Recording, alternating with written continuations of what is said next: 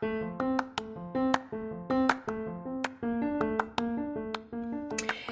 everybody, and welcome to season 2 of the All About Everest podcast. And I'm your host, Pauline Reynolds Nuttall.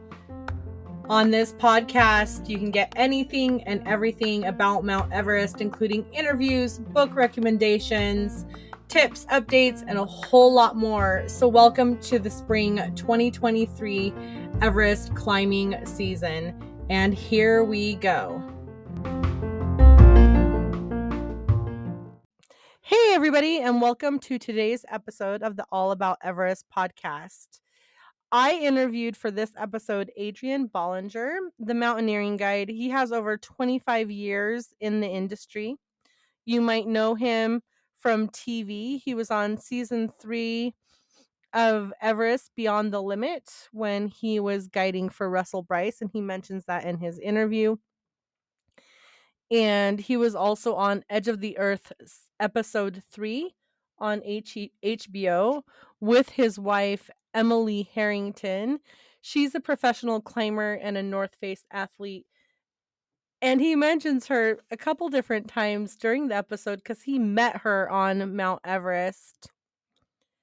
He is the CEO and co-founder of Alpenglow. One of the things that really got me in this interview is that we really got into his opinion of why the deaths occur on Mount Everest.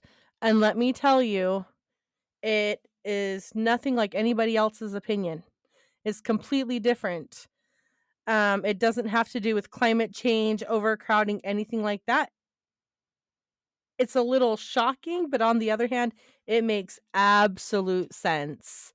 We also talk about how his company only climb from the northern side of Everest through Tibet.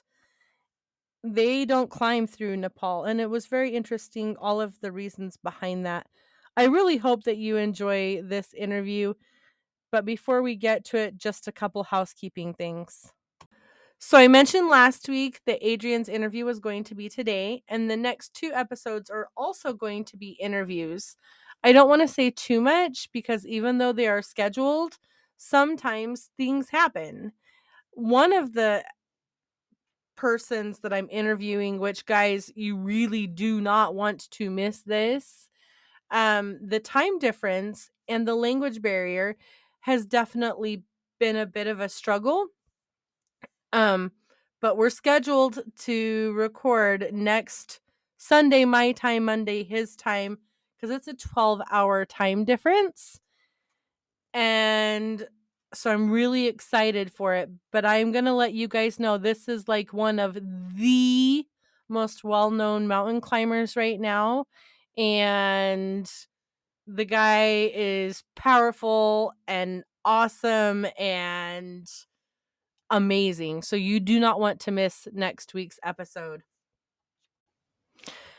I am getting ready for a camping trip in Oregon. We're going to Bend, not to explore. We're going to my sister's wedding. And of course, you know, if you go to Bend, you have to go camping. One of the things that has been extremely helpful is all of the gear that I have gotten in the last couple of months in my nomadic subscription box. It starts at $29.99, and one of the best things about it is all of the gear that's in there. So as I was going through everything, almost all of the stuff that I have for me and the kids is stuff that we have gotten through our nomadic boxes. I've been a subscriber since 2018, and I'm talking headlamps, camping pillows, water bottles, coffee, granola bars, all of this stuff I've gotten from my nomadic boxes. And as a thank you, our readers, if you use the code Everest, get 10% off any of their orders. You can also find the link in the show description. All right, so now it's on to the rest of the episode. I hope you guys really enjoy it. It was an awesome interview. Adrian's really down to earth and just a fantastic human. So here we go. Hey, Adrian, thank you so much for joining us for the All About Everest podcast. Thanks for having me. So you have a lot of experience, and you've been climbing for how long? Well, shoot. I mean, I started climbing in Massachusetts when I was 12 years old. So that's 35 years ago now. And I did my first high altitude peaks when I was 17 years old. I went to Ecuador on a trip and climbed Cotopaxi, Cayambe, and Chimborazo. So 6,000-meter peaks in Ecuador. And so that was 30 years ago. And I've pretty much been dedicated to this life as a climber, a big mountain skier, and a mountain guide ever since. And you have a lot of experience in a lot of different fields. When did you decide that you wanted to climb Mount Everest? So when I fell in love with climbing in my early teenage years, one of the things that like really captured me was like books and films about Mount Everest and the early expeditions there, the early explorers, and kind of like the incredible unknowns they were facing and the kind of like physical, emotional, mental battles they had to go through to try to be successful on these mountains. So I had a dream of Everest from when I was 14 or 15 years old, but it took me until I was 30 to actually craft a path there. And I think that's, one of the things that I'm proud of is like that I stayed on that path to find a way to get there. I obviously couldn't afford to just pay to go to Everest. And so the only chance I had was to mountain guide on Mount Everest. And that's why it took me until I was 30. I started mountain guiding when I finished college at 21, as a real job. Before that, I was kind of interning and helping out. And then I did 9 years of guiding on smaller mountains in South America and Africa, and a lot of time in Europe, and getting my IFMGA certification. So the guide certification that's the standard in the world, even though maybe not the standard yet in the United States. And finally, in 2007, I was able to kind of find my way into the 8,000-meter peak world. And then in 2008, to my first time to Everest. And how many times have you summited Mount Everest? I've summited Mount Everest 8 times. I've been on the mountain for 13 years, so 13 expeditions. And I think that's important for people to know. There's a trend right now out there for people to be like 100% success. And I can tell you from a long career in the mountains, there is no such thing. And for anyone boasting or claiming it, it's because their career has not been that long yet. The mountains are too damn powerful to have 100% success. So 13 years on the mountain, 8 summits, and actually 1 personal summit without supplemental oxygen, which was, I think, unique. And I'm really happy I did it because I think I experienced a bit more of what maybe our clients on the mountain feel. The point of Mount Everest is to be pushed to your absolute limits, physically, mentally, and emotionally. And I expect each of my clients to go to those lines. But I think sometimes mountain guides using oxygen don't actually feel what that means. And so then maybe it's hard to appreciate what our clients are going through and keep them as safe as possible. By climbing without supplemental oxygen, I failed my first try in 2016, and then I succeeded in 2017. Like, I learned what it meant to truly kind of lay everything on the line to go to the edge on Mount Everest. And I think that's been really important experience for me in terms of my conservative decision making, how I approach and respect the mountain. So when you did it without oxygen, you failed the very first time then? I failed after a 2.5 month long expedition. So a traditional length expedition going up and down and up and down. I was less than 2 hours from the summit. But I had really struggled with cold and with my energy levels, and got to the point where my hands were numbed behind my wrists. So I was alone. So I could no longer put a device onto the rope. I could no longer clip onto the fixed rope with a Jumar. And so I was soloing with my arm just wrapped around the rope. And a number of hours of that, I just realized I was getting to the point, slurring my words, confused, that I was going to get myself killed. And I ended up turning around and then getting some help on the way down from a Sherpa partner, Palden, who was higher on the mountain with my teammate, Corey Richards. He came down to help me with putting my belay device on the rope and things like that. I got back to Camp 4 and was able to put supplemental oxygen on. And, I'm sure that's why I still have my fingers and toes, is that I came down and put oxygen on. Because that has been a huge thing, is that people are not understanding their bodies. And so they're not understanding that they need to turn around and come back down And this year on Mount Everest was crazy. My understanding is that it was double the normal amount of injuries because of frostbite and altitude sickness and all of that. The amount of frostbite was, I mean, everyone I've talked to is possibly losing fingers and toes this year. Yeah, the amount of frostbite. I mean, I consider frostbite in my company, so I founded Alpenglow Expeditions in 2004. And, one of our founding tenets is a client or a ship or a guide getting frostbite is a failure of our system. And I think maybe there's not enough conversation happening of that in the industry right now. Like frostbite is an absolute failure of the guiding system and of expedition leadership. That's not to say it can't happen. I've had lots of friends have frostbite. I've had frostbite on 2 of my toes and needed treatment at Johns Hopkins and was lucky to keep them. But when I came out of that experience, I didn't think frostbite is part of the game. I thought I fucked up. I don't know if swearing's allowed on your Oh podcast. yeah, go ahead, swear all you want. And I stopped and I took time to figure out what had gone wrong to allow that to happen. Frostbite is inexcusable. In 25 years of guiding, I've had 2 clients get frostbite on different mountains, neither on Everest. But both times they were like, shut down our operation and let's figure out what went wrong and how we can do better. And this year, apparently the clinics in Kathmandu ran out of iloprost, the main treatment of frostbite, because there was so much of it. There's rumors of over 200 helicopter rescues from above the icefall, a lot of which were frostbite, and then those people couldn't climb down themselves. It's inexcusable, but I don't want to put that all on the clients. I think there's an easy excuse in the marketplace right now to be like, inexperienced clients, it's their fault, they took the risk. My feeling is it's the companies who are responsible for those accidents. So when a client has chosen not to be a professional full-time climber, right? That's why they're hiring a guide company to go to Mount Everest. That means it's going to be very hard for them to know when to turn around. It's an incredibly difficult decision to make as a professional climber that's done it for my entire life. How can we expect an inexperienced climber who's maybe climbed for 3 years or 5 years to have that knowledge when something they've worked for years, they're so close to?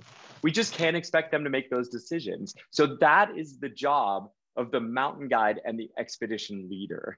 And that's why, for instance, Alpenglow Expeditions, we only hire IFMGA certified mountain guides. Now, you could be from Nepal and be IFMGA certified, or you can be from Europe, or you can be from the US. But if you're not IFMGA certified, it's like going to a doctor that hasn't passed their boards. And so I think we need IFMGA certified mountain guides, and they shouldn't be running expeditions until they have lots of 8,000 meter peak experience under their belts. And that takes time. And the same goes for the Sherpa. We're seeing a real tendency now of Sherpa being called guides very quickly. But I think it's important to remember that Sherpa are not guides. They're high altitude workers who do work on the mountain unless they get the guide certifications through the IFMGA, and then they're guides. They are 2 different jobs. Mountain guides can't be high altitude workers. They're not strong enough. High altitude workers can't be guides. And we need to separate those things. Sorry, I'm on my soapbox here. Oh, no. I love listening to this because it's a completely different perspective. I mean, if you look at some of the stuff that's happened this season, right, is that it seems a lot of the companies that lost people on the mountain, had clients missing, had clients that were injured, are not taking any responsibility.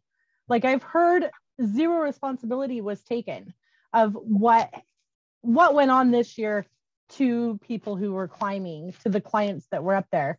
Let's backtrack. So the IFMGI certification, what does that consist of? Well, so I mean, it's essentially exactly like medical school or law school or something like that. So, and I think the same is true. So really quickly, like, certification should not replace experience, right? You need both. So when you go to choose a doctor to have one of the most serious surgeries you need or something like that, and Mount Everest is one of the most serious mountains you can climb on the planet, you choose a doctor who has both experience and certification. The same should be true with mountain guiding. And so certification, what it is it's a standardized process around the world. I think there's something like 38 countries that are now part of the IFMGA. And every mountain guide goes through a process that for most takes somewhere between 3 and 5 years. So it's just like a graduate degree. They are quite expensive. People take out loans to do them. And you're going through a process of basically courses where you're being educated by highly experienced mountain guides, trainers. Then you have experience requirements. You have to go out before you can go to the next course. And you're going to do about 120 days of courses over about 3 years. And then you're going to have exams, and there's 7 to 12-day exams in each of the different disciplines of mountain guiding. So that's alpine climbing, that's rock climbing, and that's ski guiding, 3 different disciplines that are part of the overall certification. And so the key is that what I found, I was a very experienced, because it's not required in the United States. The United States is one of the only countries in the world that doesn't require it to do this job. And because it's not required, I actually mountain guided for over a decade before I started my certification.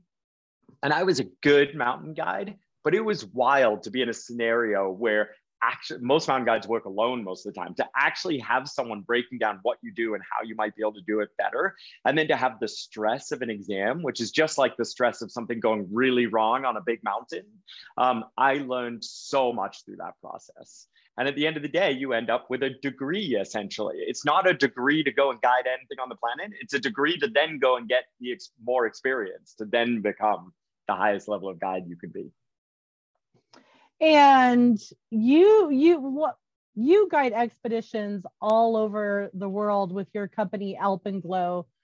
But there's something unique about Everest. You have your program on Everest is completely different than anybody else's for a variety of reasons. So tell us about what you do and why you only climb on the north side. Sure. Yeah. So Alpenglow Expeditions, when I founded it, our goal was to, help mountains become help climbers and develop climbers to become competent team members to climb the mountains of their dreams. And so our goal is not every climber is going to get to the point of being able to climb Everest on their own without guiding. That's obviously not the goal.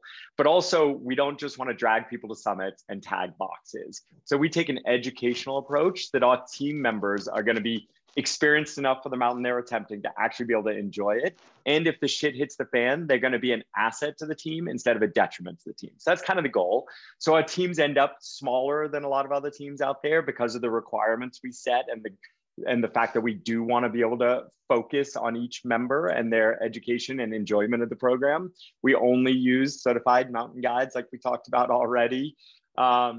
And so that's kind of the foundation we started with. And we started in 2004. When I finally went to Everest in 2008, we kind of looked at the Everest model and I learned under Russell Bryce. So I did my first 4 years on the mountain with Russell Bryce, just like, I think, one of the most talented expedition leaders ever. And I think it's a real loss that he's not still on the mountain today. His ethics and his moral North Star was just unparalleled. And I'm lucky to have gone to learn with him for 4 or 5 years.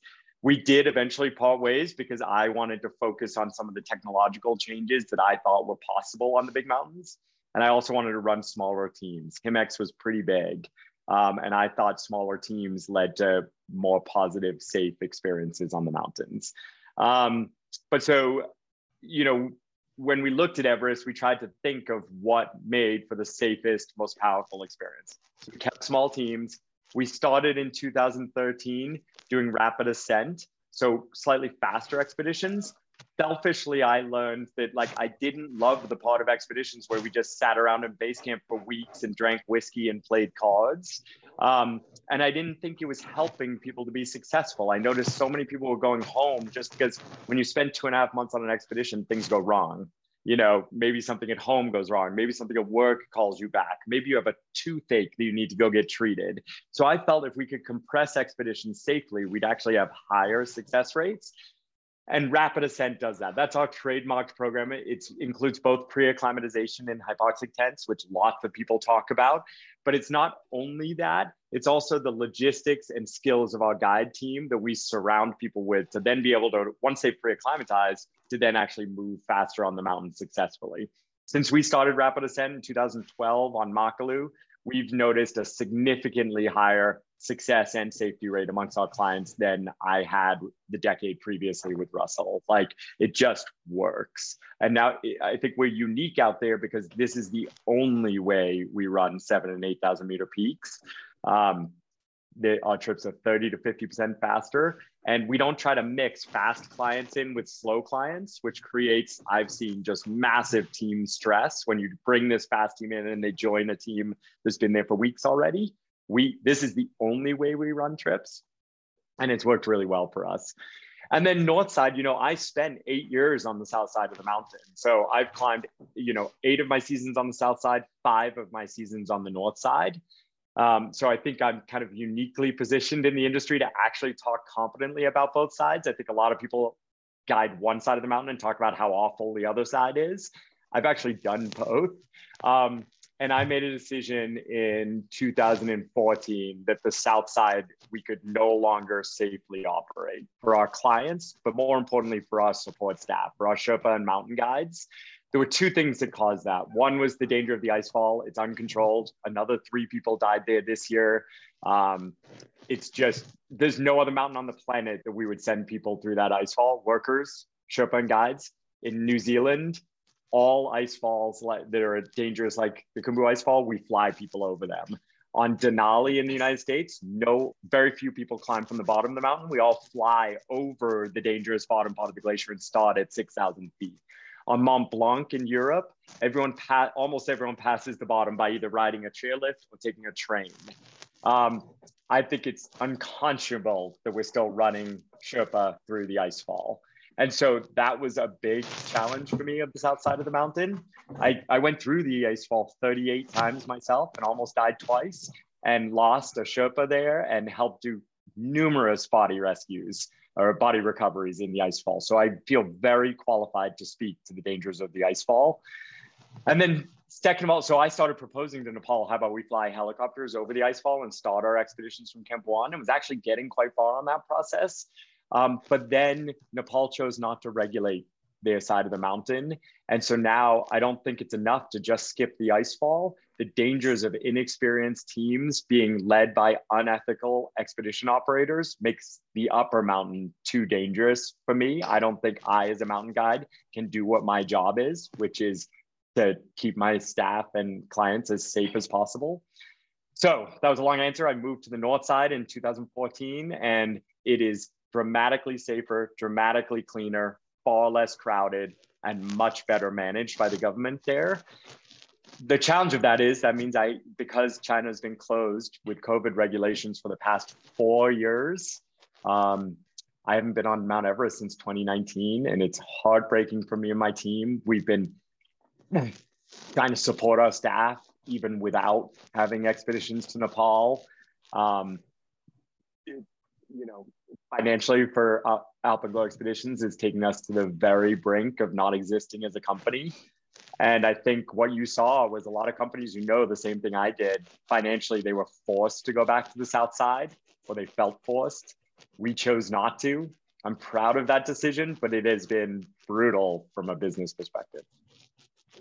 Because there are other companies that did focus on the north side, and then they went to the south. Because financially they just couldn't. And I know that you've talked before, but a lot of people have said that the north side is definitely safer because there is no Khumbu icefall. The government regulates things so much better than the Nepali government, and also it's cleaner, and it's less crowded. That's right. Why do you think it's less crowded on the north side in general, not the last 4 years, obviously? So in the early 2000s, the north side was more popular than the south side. It was the side to climb and guide. Big companies like Himex were there, and IMG and Adventure Consultants. It was clearly recognized as being the safer, better side. In 2008, China closed the mountain 2 weeks before the season started for the Olympics. They wanted to bring the Olympic torch to the summit of the mountain, and they didn't want to have other teams there while they did it. And a lot of people lost hundreds of thousands or millions of dollars in that process. And so companies, I think, decided that China maybe wasn't a reliable partner and moved to the south side at that time, including Russell. And that's why I spent so many years under Russell's tutelage on the south side of the mountain. And then since then, as China has allowed people to climb again on the north side, they've been more expensive. They've been more difficult to get visas to enter Tibet. And there's always been this little uncertainty about stability in Tibet, whereas Nepal has been like all open, anything goes. And so that's why I think people have gained kind of like, and the South Side companies have done a really good job of kind of blowing up these fears of the North Side and reliability with the Chinese. Now, I haven't had a client denied on the North Side in a decade. I haven't had my expedition not allowed to go to the North Side except for the COVID years. So, you know, I think those fears are overblown, but they have effectively kept the side smaller. And then about just before COVID in 2019, China said they don't want their side to look like Nepal. So they were going to keep increasing fees. They kicked out about 30% of the companies allowed to run on the north side, including a number of the budget companies. They said, you're not maintaining garbage standards and safety standards, you're out. And so the budget market basically went away on the north side. That's keeping the side quieter. And then the last thing is they've said there will be a limit of 300 permits a year. Now, we haven't gotten close to 300 permits a year. The last year I was there in 2019, there was 150. So it's not actually the permit limit limiting this, keeping it not busy, but they are saying we recognize we need a cap. Because this year, I think it was, I want to say 480 permits on the Nepali side. And that's just permits for climbers. That does not include guides, support staff, anything like that. You know, you get over 1,000 people on the mountain at one time, and there's just one little path. That's right. Yep. And so, you know, interestingly, like one of my things has always been, I'm not sure the South Side is too crowded exactly. If you had competent team members being led by certified IFMGA mountain guides, when I used to guide the South Side, it was busy, but I would just leave the fixed ropes with my clients and rope them up with a normal climbing rope, just like we would on Denali or Mount Vinson or all the other mountains in the world. And we would climb around the traffic jams. And it was so funny. I remember in 2013 on the South Side, it was 2011. I was part of the summit rope fixing team. It was 9 Sherpa and me who fixed the ropes to the summit. That's something I used to do a lot in the early 2000s because I just loved climbing and was invited by the Sherpa to work with them. And I fixed the ropes to the summit, came down 2 weeks later, went with my clients, and then we skipped the lines because they were too busy and we climbed our own way up to the South Summit. And people from the line yelled at us that there's no cutting allowed on Mount Everest. There's no skipping lines. And that to me is the inexperience showing. It was guides yelling at us that. And that's the inexperience showing, because we should actually, as mountain guides, have the skills to not need the fixed ropes. Of course, they make it easier and we want them there. But if climbers just started climbing using mountain guide techniques, we wouldn't feel these bottlenecks. So I would argue we don't need fewer people on the South Side. We need to raise the level of experience of the clients, but also of the mountain guides. The mountain guides and what we're calling mountain guides currently is embarrassing, and it's leading to these issues. And again, that is one of the perspectives. People don't talk about that. People talk about the overcrowding. They don't talk about the lack of experience with the guides. And it is. It's not cut and dry. I know people want it to be, but it really isn't. And, you know, the fixed ropes, they do make it easier. But again, how many of those guides or those clients have that skill where they can circumvent around the fixed rope safely. And it seems to me like a lot of people don't have those skills, especially when you have people who don't even know how to put on crampons. You got it. But, Alpenglow expeditions, for example, we require that people have climbed 5 6,000 meter peaks, 1 7,000 meter peak, and 1 8,000 meter peak before they join our group trip on Mount Everest. If you've done that, you've been in crampons for 60 days. You've done days of real rock climbing, real ice climbing, as well as snow walking.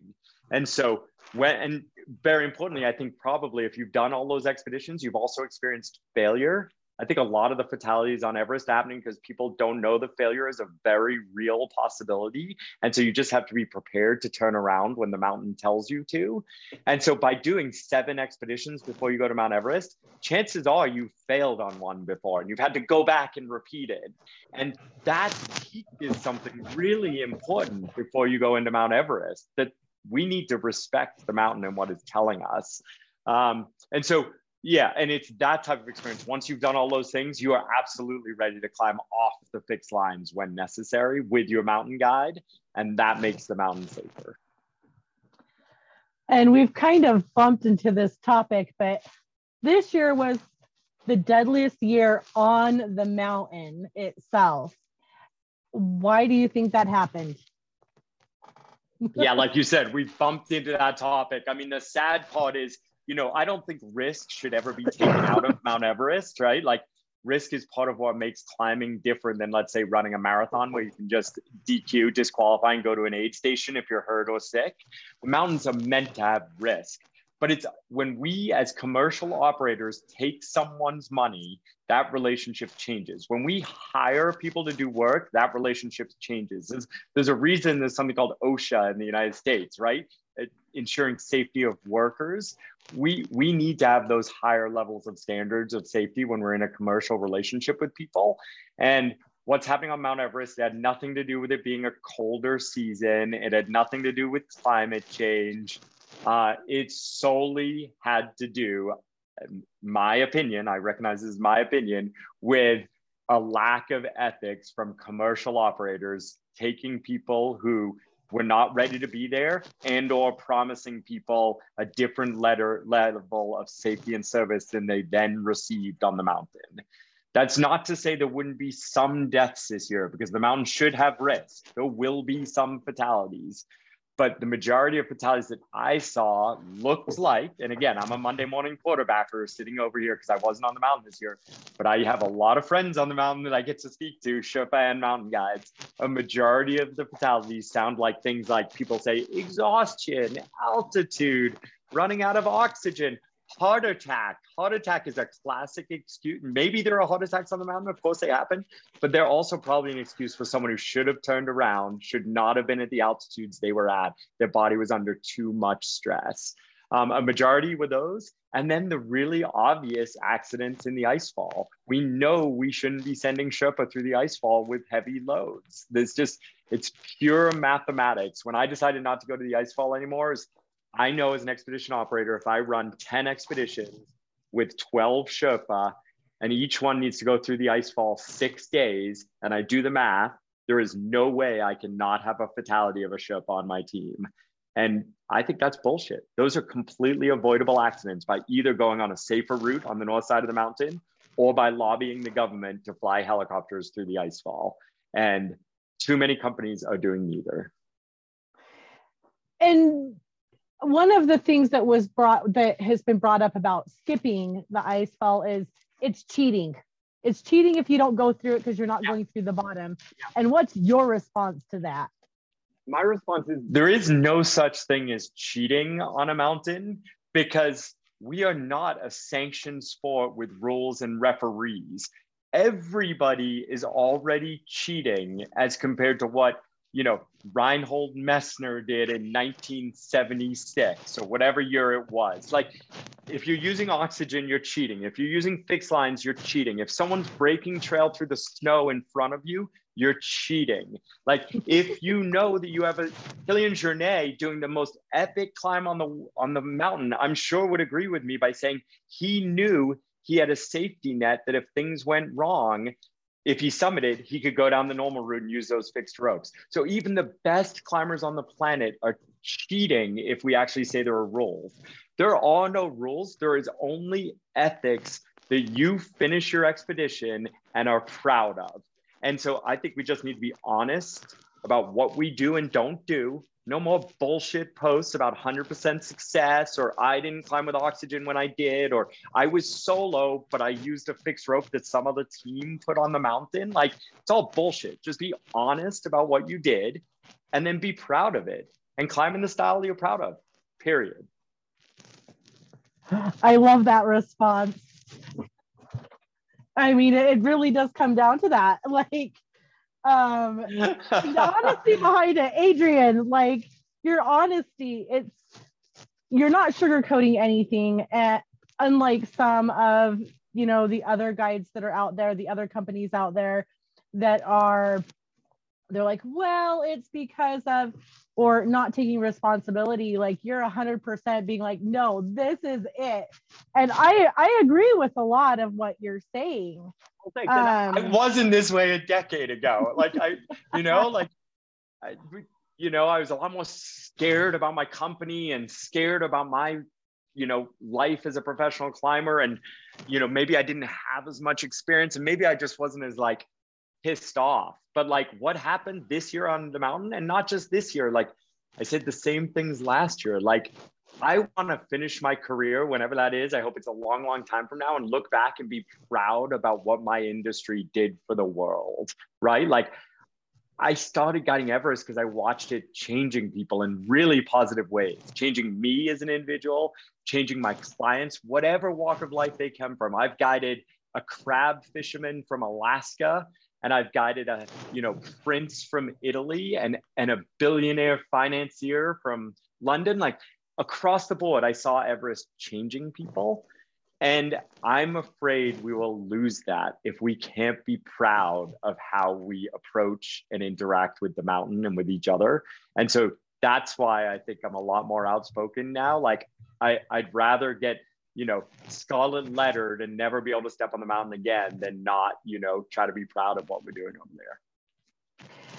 there. Because and you're doing it all on the record, which is awesome, because I've talked to a lot of people this year who had theories and of what happened and what went on, and they're like, we don't want it to be recorded, we don't want it to be on the record, because we don't want to like be blacklisted from the mountain. And one of those things, and we're going to jump back to the acclimatization, was that these companies people are taking these shortcuts.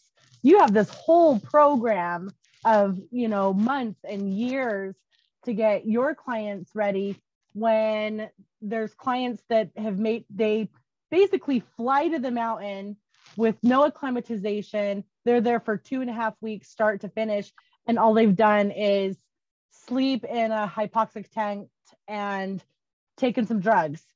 So, and a lot of people were saying, well, these shortcuts are a huge reason of why this year happened. And so I'm glad that you brought up your program, and also you're honest about everything that's going on the mountain. Jumping back, what is the difference between your program and these other ones that are out there? Yeah, I think there's two things. One is, we don't only have people pre-acclimatize in hypoxic tents. The pre-acclimatization works. We know it works. We've now, had, I bet we're over 1,000 clients at this point that have used the Hypoxico system, along with, all of our guides and many others. So we know the system works to help us pre-acclimatize, but what we tell our clients is all we're actually doing is speeding their time to base camp. And that's the part of the trip that I'm trying to compress, because that's the time so many people get sick on their trek into the mountain in Nepal, or on their Jeep ride across Tibet. That's where hygiene's an issue, and upper respiratory issues and all these things. It's also this period, if you take weeks to getting to the mountain, you're starting to lose all that fitness that you built and all the muscles you worked on. So we try to compress to base camp. once we're in base camp, we're not pretending that you're more acclimatized than anyone else on the mountain. So we go back into a traditional schedule above base camp. We're only using 4-liter flow of oxygen, not 6 or 8 like people are claiming they do now, but they're running out and having to turn it up and down and up and down. And that's much worse for the climb. We run on 4. We acclimatize people to be able to climb on 4 and keep their saturations in the high 80s or low 90s. So, you know, I think people are using, again, like you said, showing up in base camp and thinking it only takes 2 weeks. Our expedition is 35 days long. That was incredibly fast 5 years ago. And now people are trying to say they can do it faster. The reason we've stuck at 35 days is that's where we maximize safety and success. Alpenglow actually has the record on the mountain. We had a client climb Everest door to door, USA to USA in 14 days and spend only, I think that was, 6 days on the mountain going up and 1 day going down. And then there was travel on both sides and date change and all that.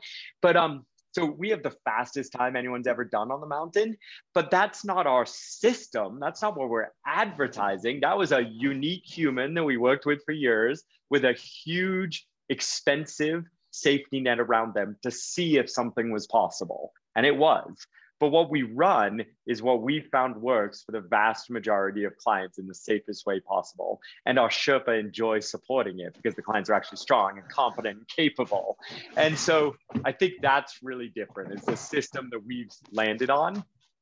And then, yeah, maybe that's enough. And then, but I would say it's the experience of those people, the clients and the guides and the Sherpa. Every single one of our Sherpa high altitude workers, they're either mountain guides, meaning they've been through the IFMGA certification process, and that makes them mountain guides, or they're high altitude workers and they've been through the Khumbu Climbing Center certification process. No one is a high altitude worker, a Sherpa on our mountain, until they've gained the appropriate certifications as well. They have avalanche education, they have first aid, they understand how to use fixed ropes and technical systems. No one, for every job, there's a certification, and we need to ensure everyone has those. That's what allows us to run the rapid ascent system at a high level of safety and success. You can't just go fast. And it seems to me that like your number one goal is not money, it's safety, and not just safety for your crew or the clients, but everybody involved. And that is something I don't think that everybody really for lack of a better word, cares about. It's more about the money, getting people up and down, than really focusing on the safety and taking responsibility from A to Z, not skipping anything in the middle. And I commend you for that, Adrian. Well, thanks. I appreciate it. I mean, I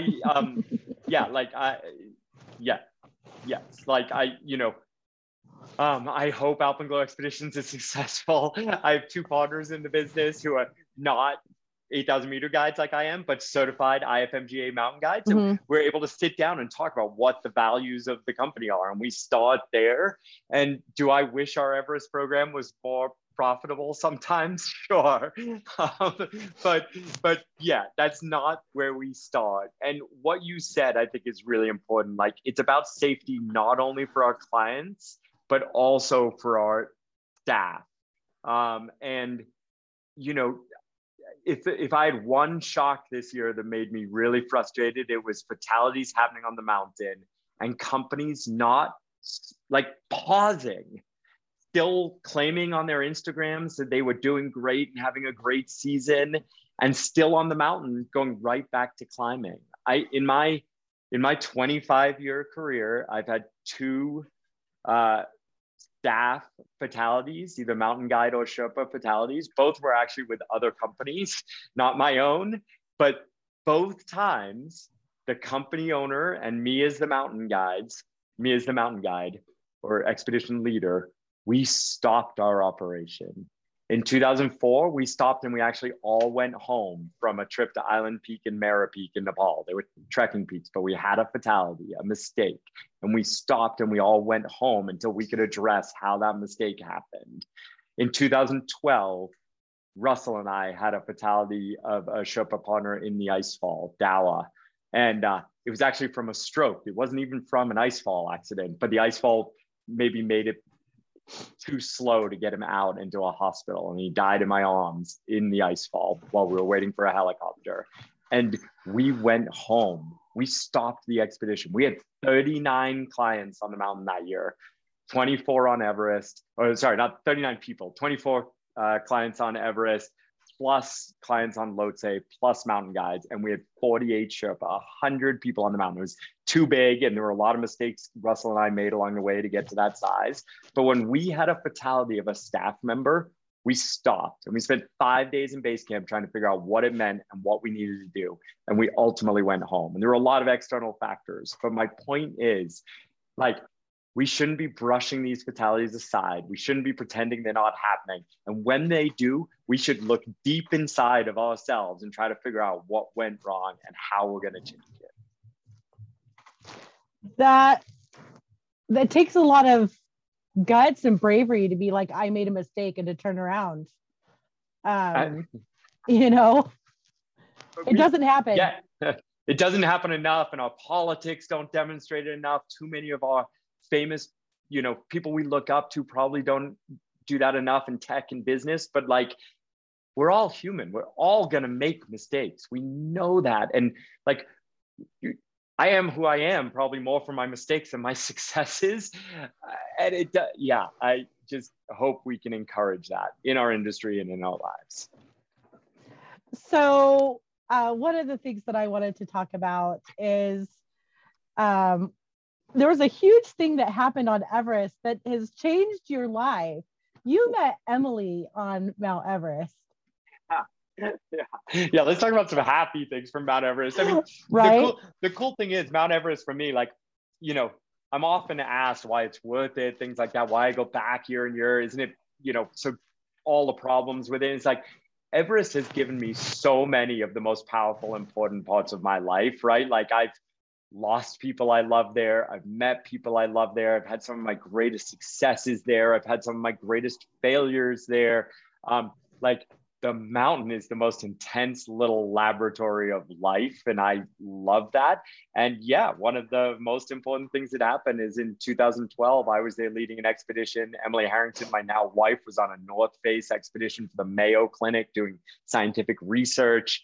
And one of her teammates got sick up high on the mountain at 22,000 feet, and my team was really well resourced, so we went to help. And during the rescue, which it essentially turned out that Corey, who was sick, was okay. During the rescue, Emily and I like met over the body of Corey Richards. He was alive.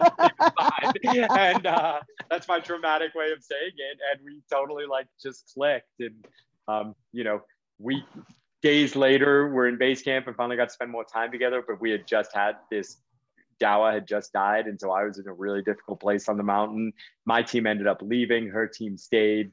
And months later, we were like, we should meet back up in the United States and go rock climbing for a couple of days and see if that like little spark we felt was actually something. And it was. We are now married 11 years later and have a 6-month-old son. And I don't really ask this question a lot, but Emily has her own extreme sport. I mean, she climbs, she's a mountaineer. How hard is it for you to stand back while she goes and climbs? Like, how does that make you feel? She's a total badass.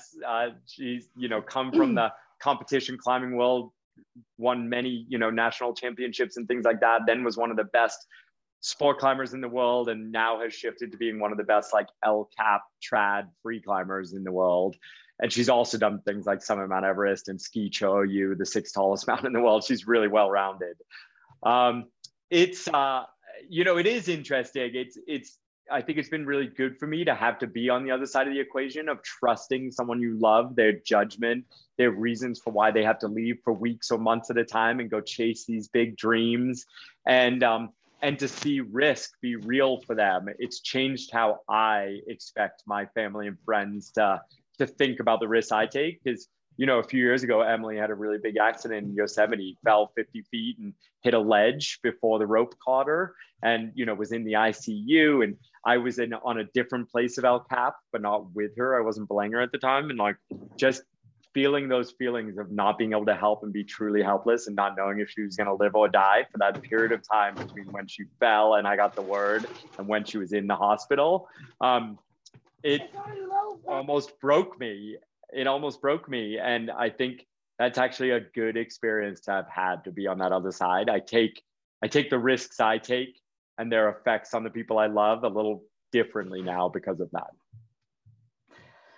It's a question I don't get to ask very often, because usually, their partners are sitting at home doing whatever they do. Doing really important things, but different things. Yes, absolutely. Before we end this, one final question. Where do you run expeditions and where can we find you? Yeah, so the guide company I founded in 2004 is called Alpenglow Expeditions. We're based in Lake Tahoe, California, but we guide both locally in Lake Tahoe and around the world.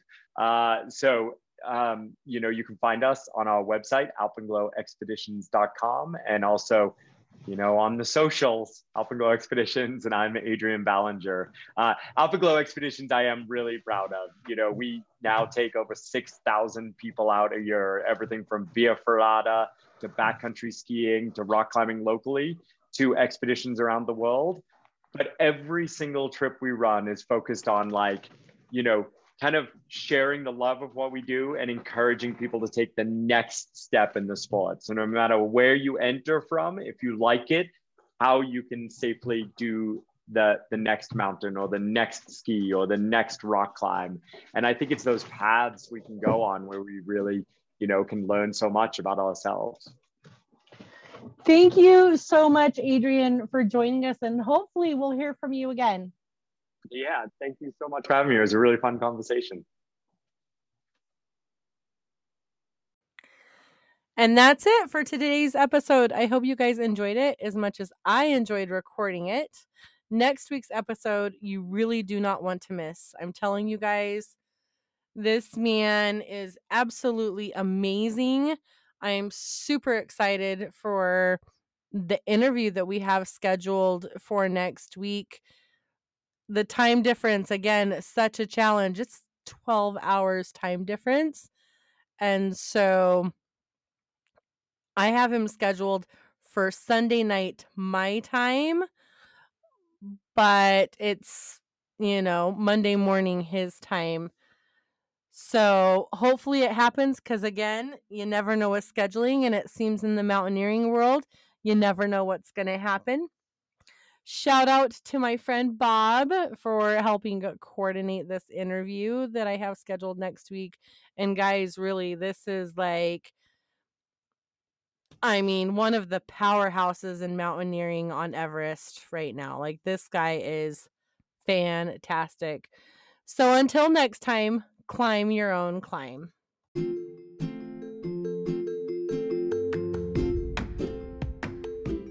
Thank you for listening to today's episode of the All About Everest podcast.